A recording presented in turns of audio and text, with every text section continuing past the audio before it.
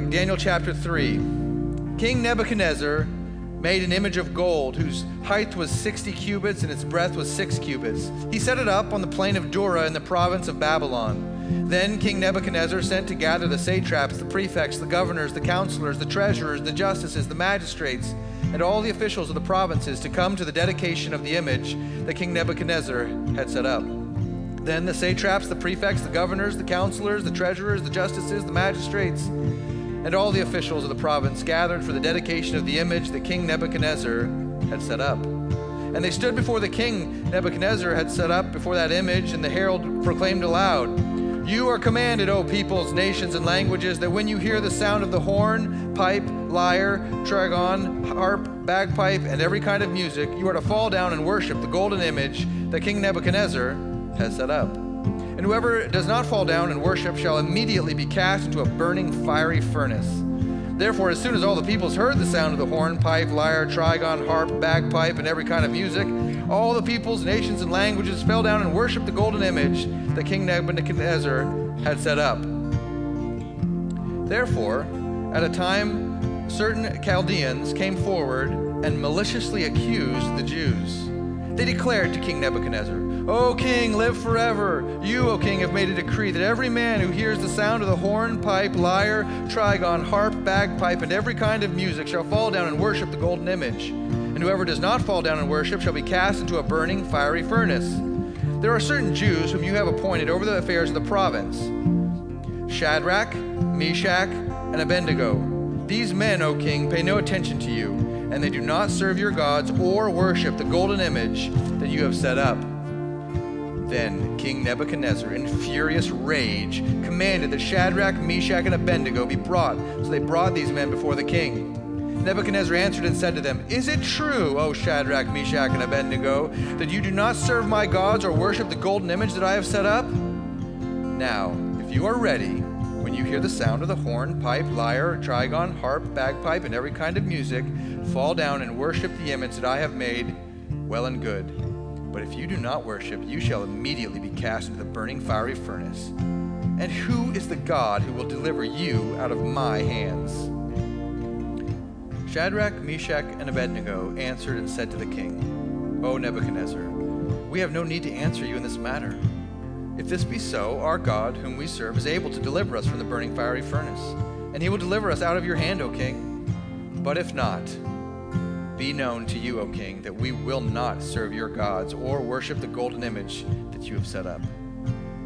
Then Nebuchadnezzar was filled with fury, and the expression on his face changed against Shadrach, Meshach, and Abednego. And he ordered the furnace heated 7 times more than it was usually heated. And he ordered some of his mighty men of his army to bind Shadrach, Meshach, and Abednego and to cast them into the burning fiery furnace. Then these men were bound in their cloaks, their tunics, their hats, and their other garments, and they were thrown into the burning fiery furnace. Now, because the king's order was urgent and the furnace was overheated, the flame of the fire killed those men who took up Shadrach, Meshach, and Abednego. And these 3 men, Shadrach, Meshach, and Abednego, fell bound into the burning fiery furnace. Then King Nebuchadnezzar was astonished and rose up in haste. He declared to his counselors, "Did we not cast 3 men bound into the fire?" And they answered and said to the king, "True, O king."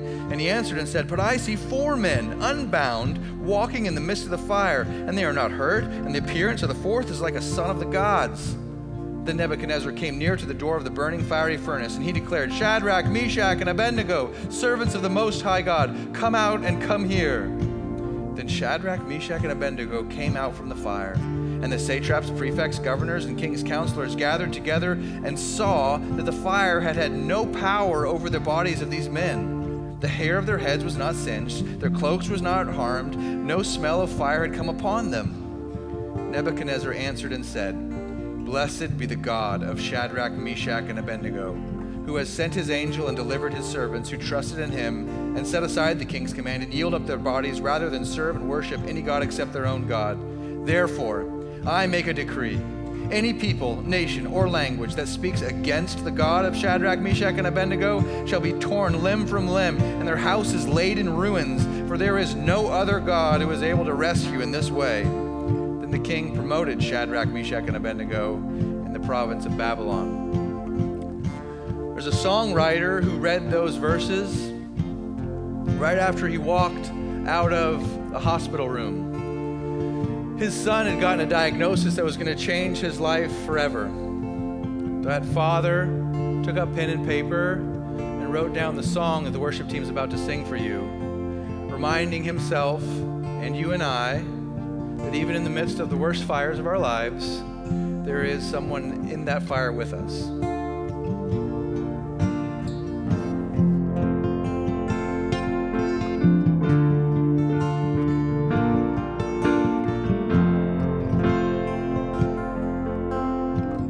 There's a grace when the heart is under fire.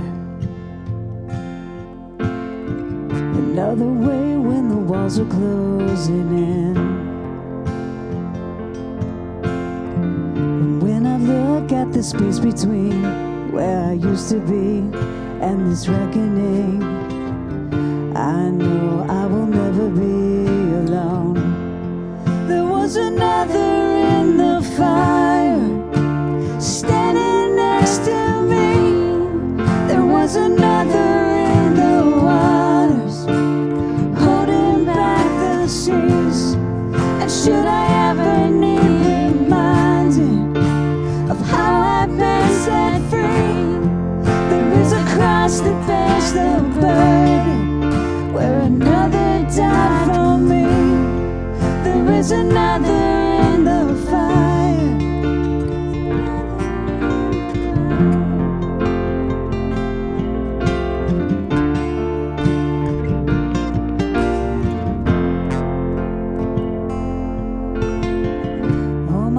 Left for dead beneath the waters. I'm no longer a slave to my sin anymore. And should I fall in the space between what remains of me and this reckoning, either way I won't bow to the things of this world.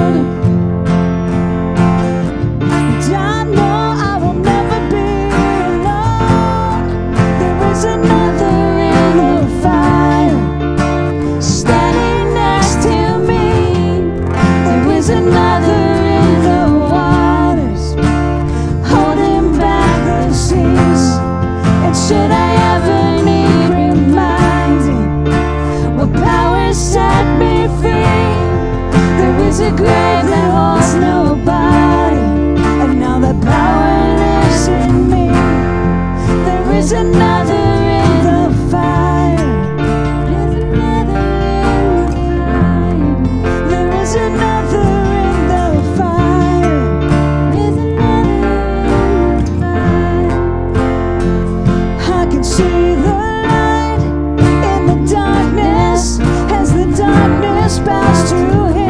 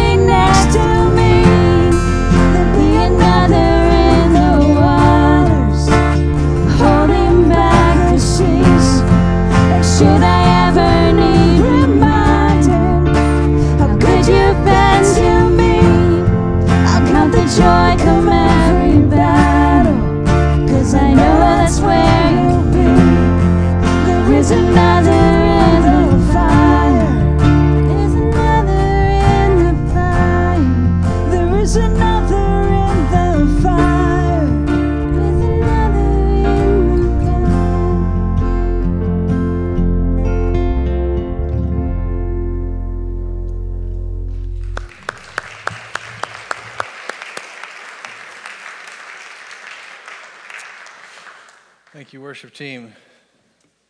Let's pray for one another, because certainly there's a few of us that might be in the midst of a fire this morning. Our Heavenly Father, we thank you for the scripture that we're about to look at. We thank you for this song and for the reminder that you are with us, even in the midst of the fire, Lord. So we pray for our church family that's gathered here and perhaps our church family that's with us online right now, that they would sense your presence with them in the midst of whatever fire it is that they're going through. I think specifically, Lord, of our brother and sister in Christ, Eric and Helge, and the fire that they're going through with sweet Julia in Children's Hospital. We pray that they might sense your presence with them, even in the midst of this fiery trial that they are going through. We pray for healing for Julia. We pray for comfort and peace for Eric and Helge. Lord, we know there are others in our church that are going through extreme trials as well, and we lift them up to you. As we look to your scripture at this time, Lord, give us hope in the midst of our distress, Lord. Give us encouragement, we pray, so that we could go from here as lights into the darkness, Lord. Help us not just to be hearers of the word, but doers also. In Jesus' name we pray. Amen. So we are in Daniel 3 as we've read. You've already heard the story. We've given away the tremendous ending already. But what we want to do as we look at the story is answer two questions this morning. And the two questions for us are, one, what would I do or what will I do this week when I'm pressured to worship the gods of this world? What will I do? And where am I placing my confidence? Those are the two questions we want to ask ourselves from this story today. What will I do when I'm pressured to worship the gods of this world, and where am I putting my confidence? So the first question, what will I do when pressured to worship the gods of this world? Now, in the story, as you heard it read in Daniel 3, this pressure comes to worship this giant image. So the measurements are given in measurements that we don't use anymore, so it is approximately 90 feet tall. And I don't know how tall this building is, but I think that we're going to go taller than this building for 90 feet. And so it is a massive statue, 90 feet tall and 9 feet wide, made of gold. And they are called out to worship it. Now, if you were listening closely, in my fleshly pride, I want you to be proud of me for reading that passage, because that's not an easy one to read, folks. Jeez.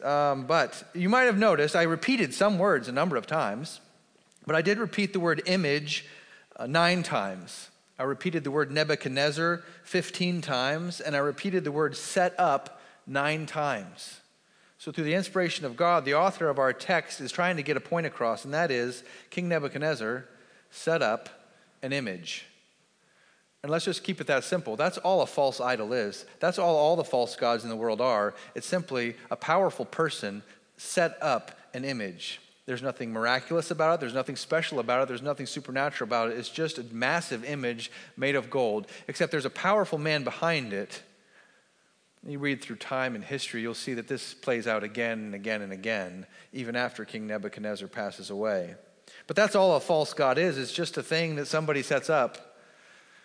They aren't real, they're false. Now, it's 2022 in America, and I'm pretty certain that there's not going to be any massive golden statues in the public square this week or next week or in the years to come in the foreseeable future as I see it.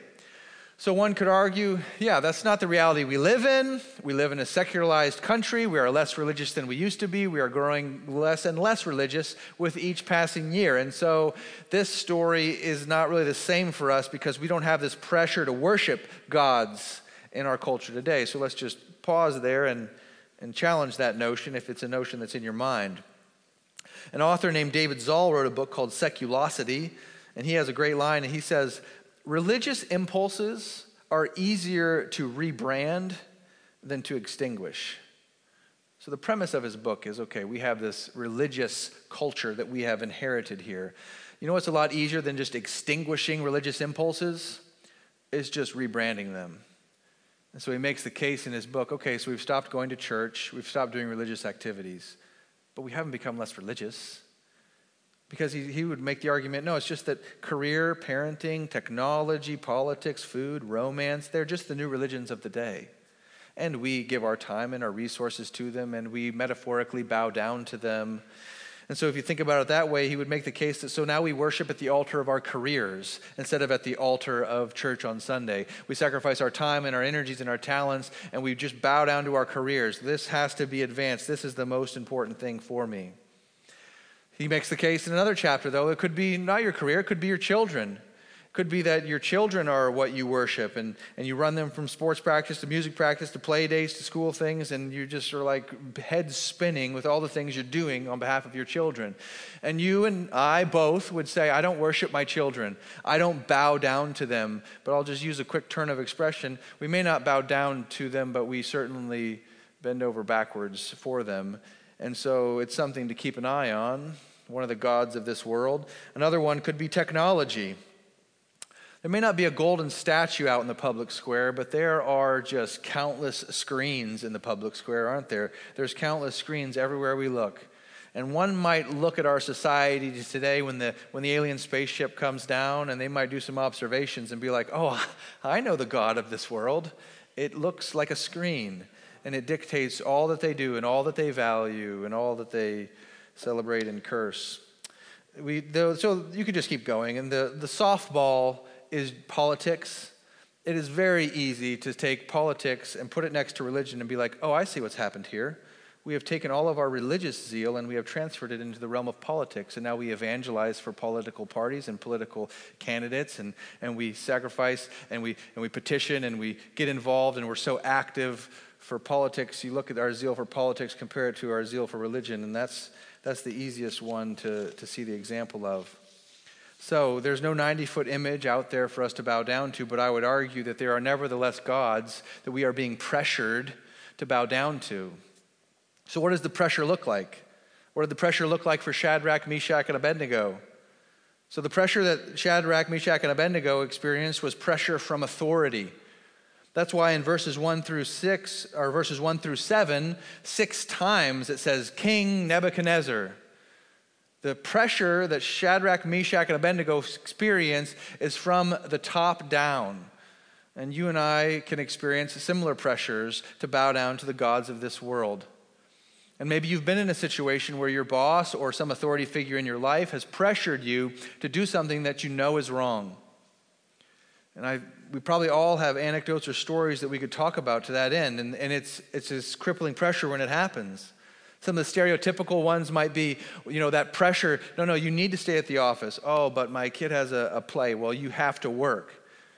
You have to be here. Or maybe it's, you spot something that's wrong and the supervisor says, no, you're going to look the other way on that one. Or you're supposed to go along with an unethical decision, or you're supposed to not rock the boat and not ripple any of the waters here because you just need to walk along, and that authority comes down from our supervisors. Maybe it's not a boss, maybe it's a professor or a teacher, but pressure can come from the top down.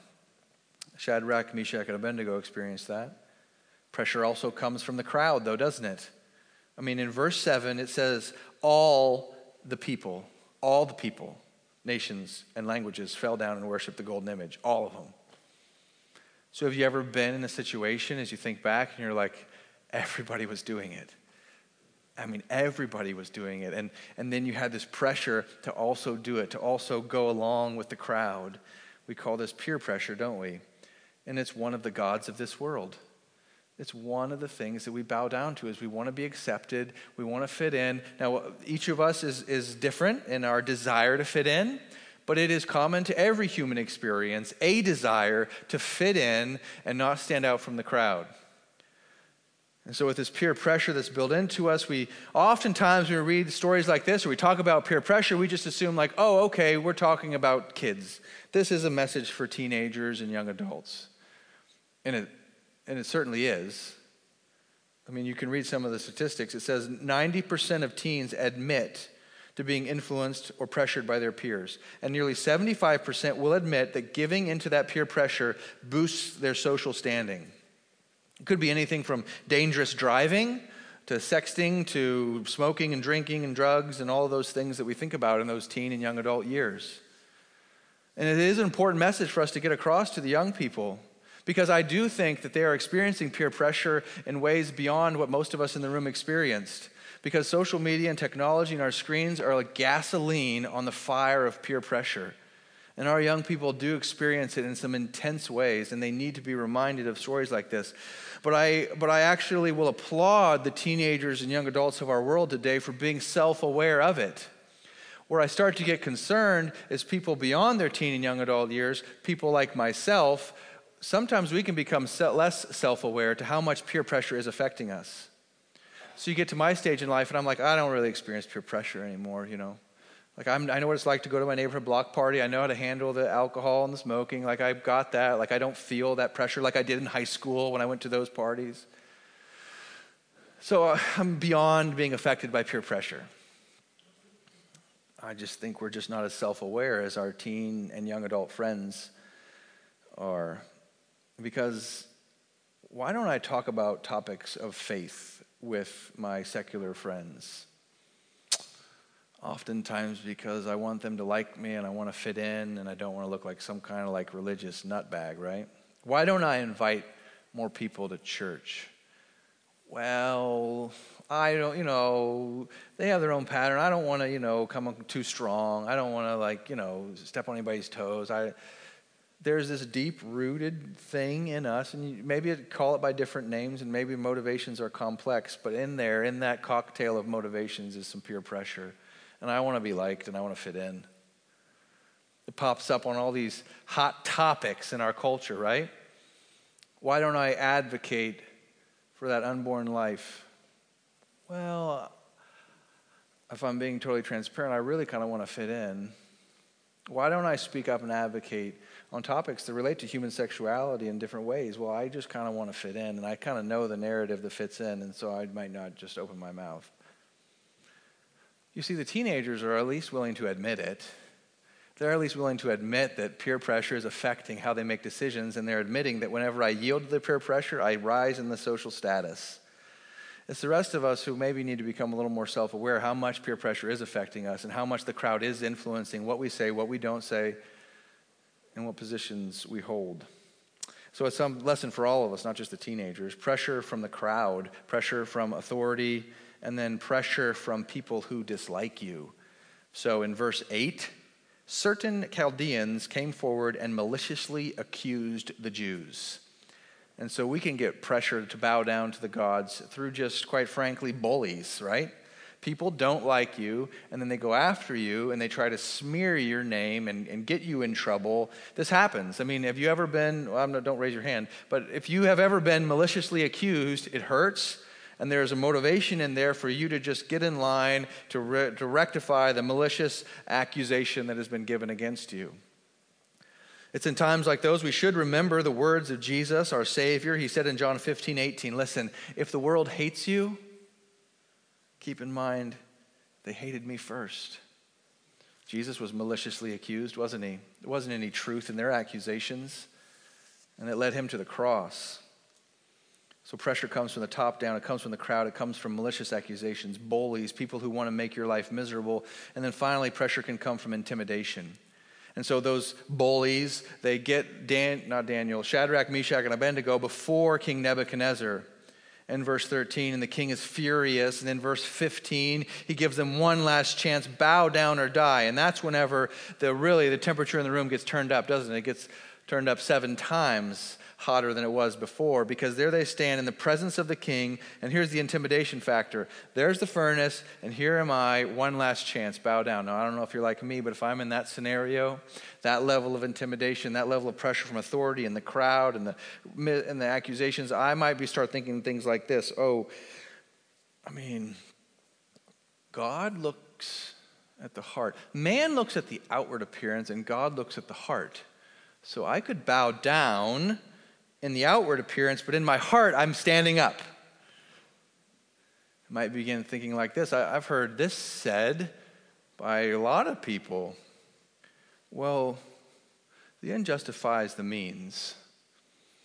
Sometimes we have to do things we don't like so that we don't lose our godly influence in society. So we've got this godly influence in this secular empire, and if we give up our godly influence in the midst of this authority of this secular empire, well then how can God do any work? We can't let ourselves lose this power within the empire, because then there's no godly influence. And so we might have to do something we don't want to do that might be wrong so that we don't lose this godly influence in the midst of a secular empire. Sounds familiar to me, but that's not what they do. They don't say, well, the end justifies the means. Thankfully, these three men don't give in to this peer pressure of intimidation, nor the peer pressure of accusation, nor the pressure of crowds or the authorities. And their response to the king is in verse 18, "O Nebuchadnezzar, we have no need to answer you in this matter. If this be so, our God whom we serve is able to deliver us from the burning fiery furnace, and he will deliver us out of your hand, O king. But if not, be it known to you, O king, that we will not serve your gods or worship the golden image that you have set up." Can you hear the confidence in their voice? I mean, they are confident. They know their God. They know where they're placing their confidence. Where am I placing my confidence? Now, if we look at the confidence of these three men, you can see it in two ways. One, you can see they're confident that God is able. So in verse 17, he is able to deliver us. They have confidence in that. God speaks the world into existence.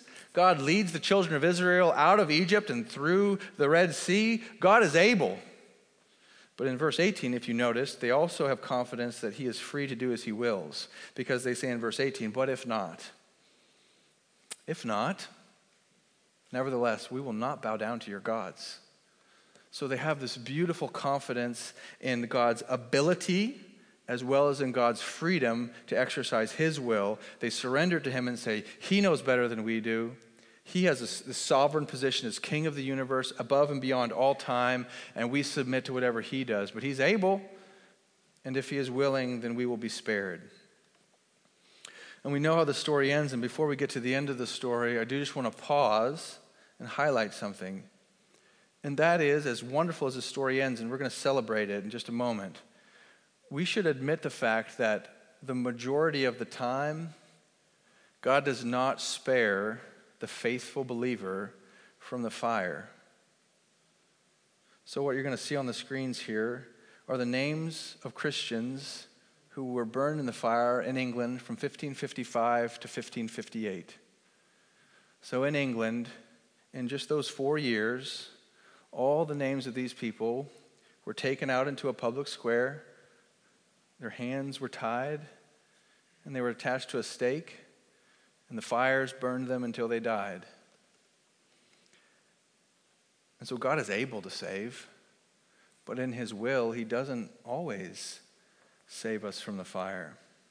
The Fox's Book of Martyrs tells us many of their stories. I'll share some of them with you. John Bland, John Frankish, Nicholas Shetterden, Humphrey Middleton, they were all burned together at the stake.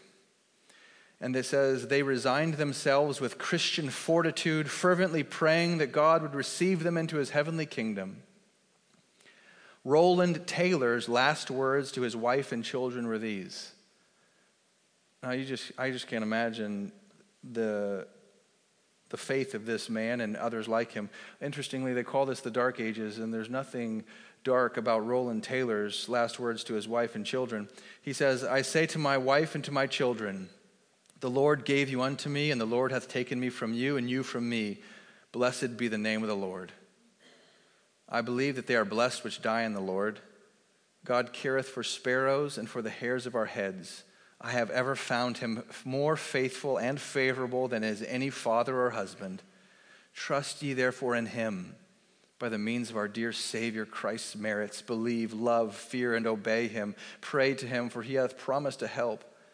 And count me not dead, for I shall certainly live and never die. I go before, and you shall follow after to our long home."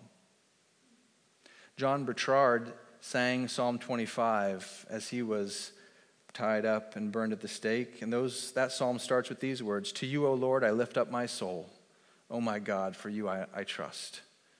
Thomas Bilney recited Psalm 54, "O God, save me by your name and vindicate me by your might." The psalm ends, "I will give thanks to your name, O Lord, for it is good. For he has delivered me from every trouble, and my eye has looked on triumph on my enemies." Dr. Taylor sang Psalm 51, "Have mercy on me, O God, according to your steadfast love."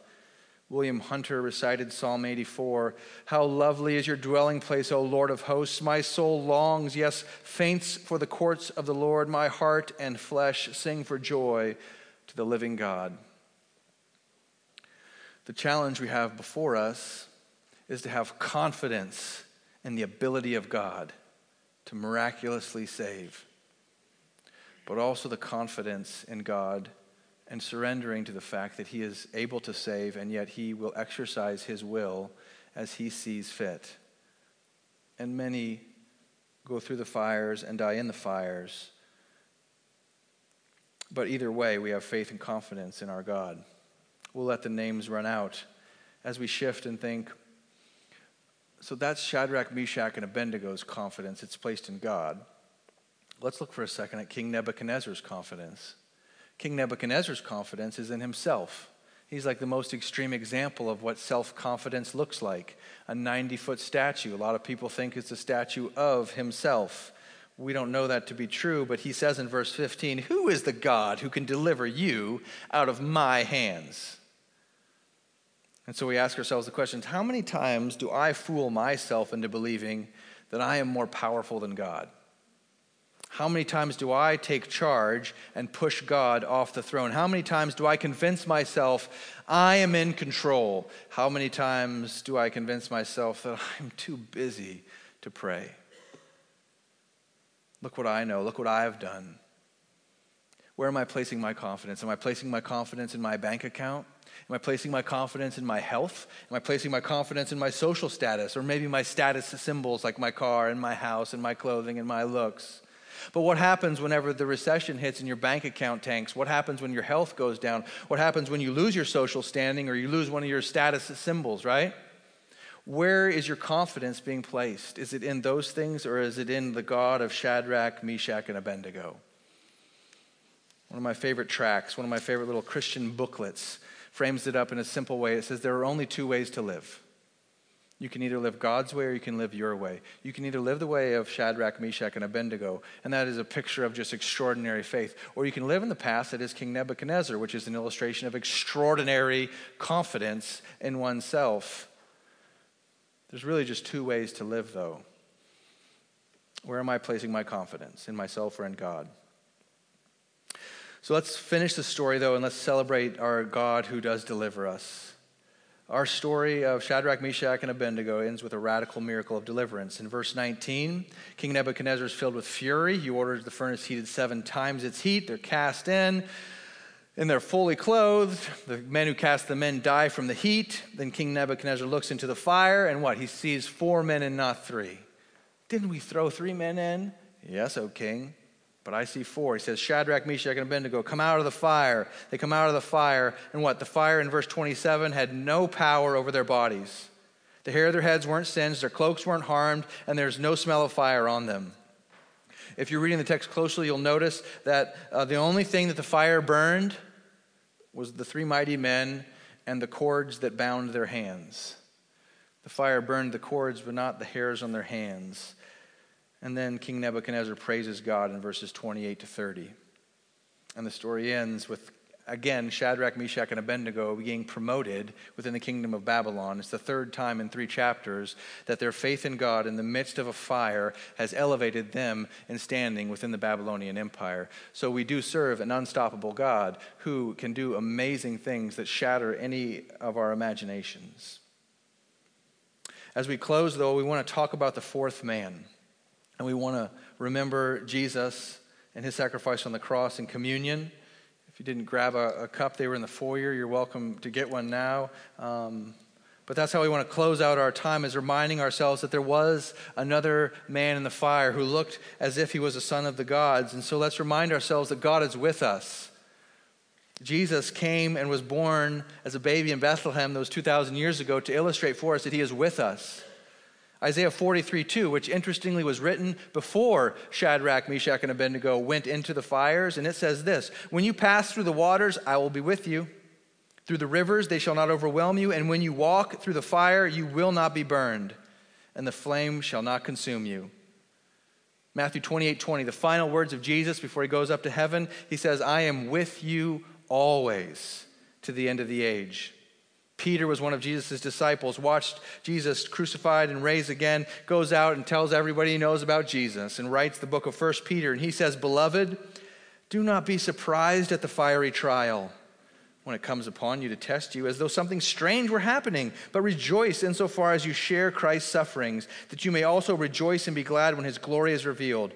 If you are insulted for the name of Christ, you are blessed, because the Spirit of glory of God rests upon you. Romans 8:38-39, for I am sure that neither death nor life, nor angels nor rulers, nor things present nor things to come, nor powers, nor height nor depth, nor anything else in all creation will be able to separate us from the love of God that is in Christ Jesus our Lord. So there certainly is another with us in the fire. Now, if you're reading the text very closely, you'll notice one thing that's interesting. King Nebuchadnezzar sees the fourth man in the fire. That's all we know. So the debate is out there. Who else could see the fourth man?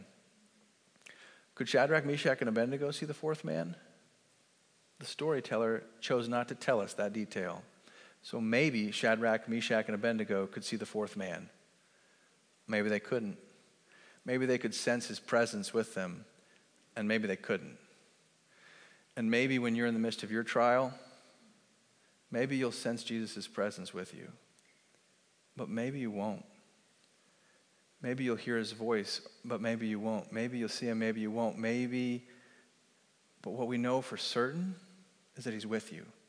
Because the promise of God is that he is with you in the midst of your fiery trial. No matter what you feel, no matter what you sense, no matter what you can see, he is with you.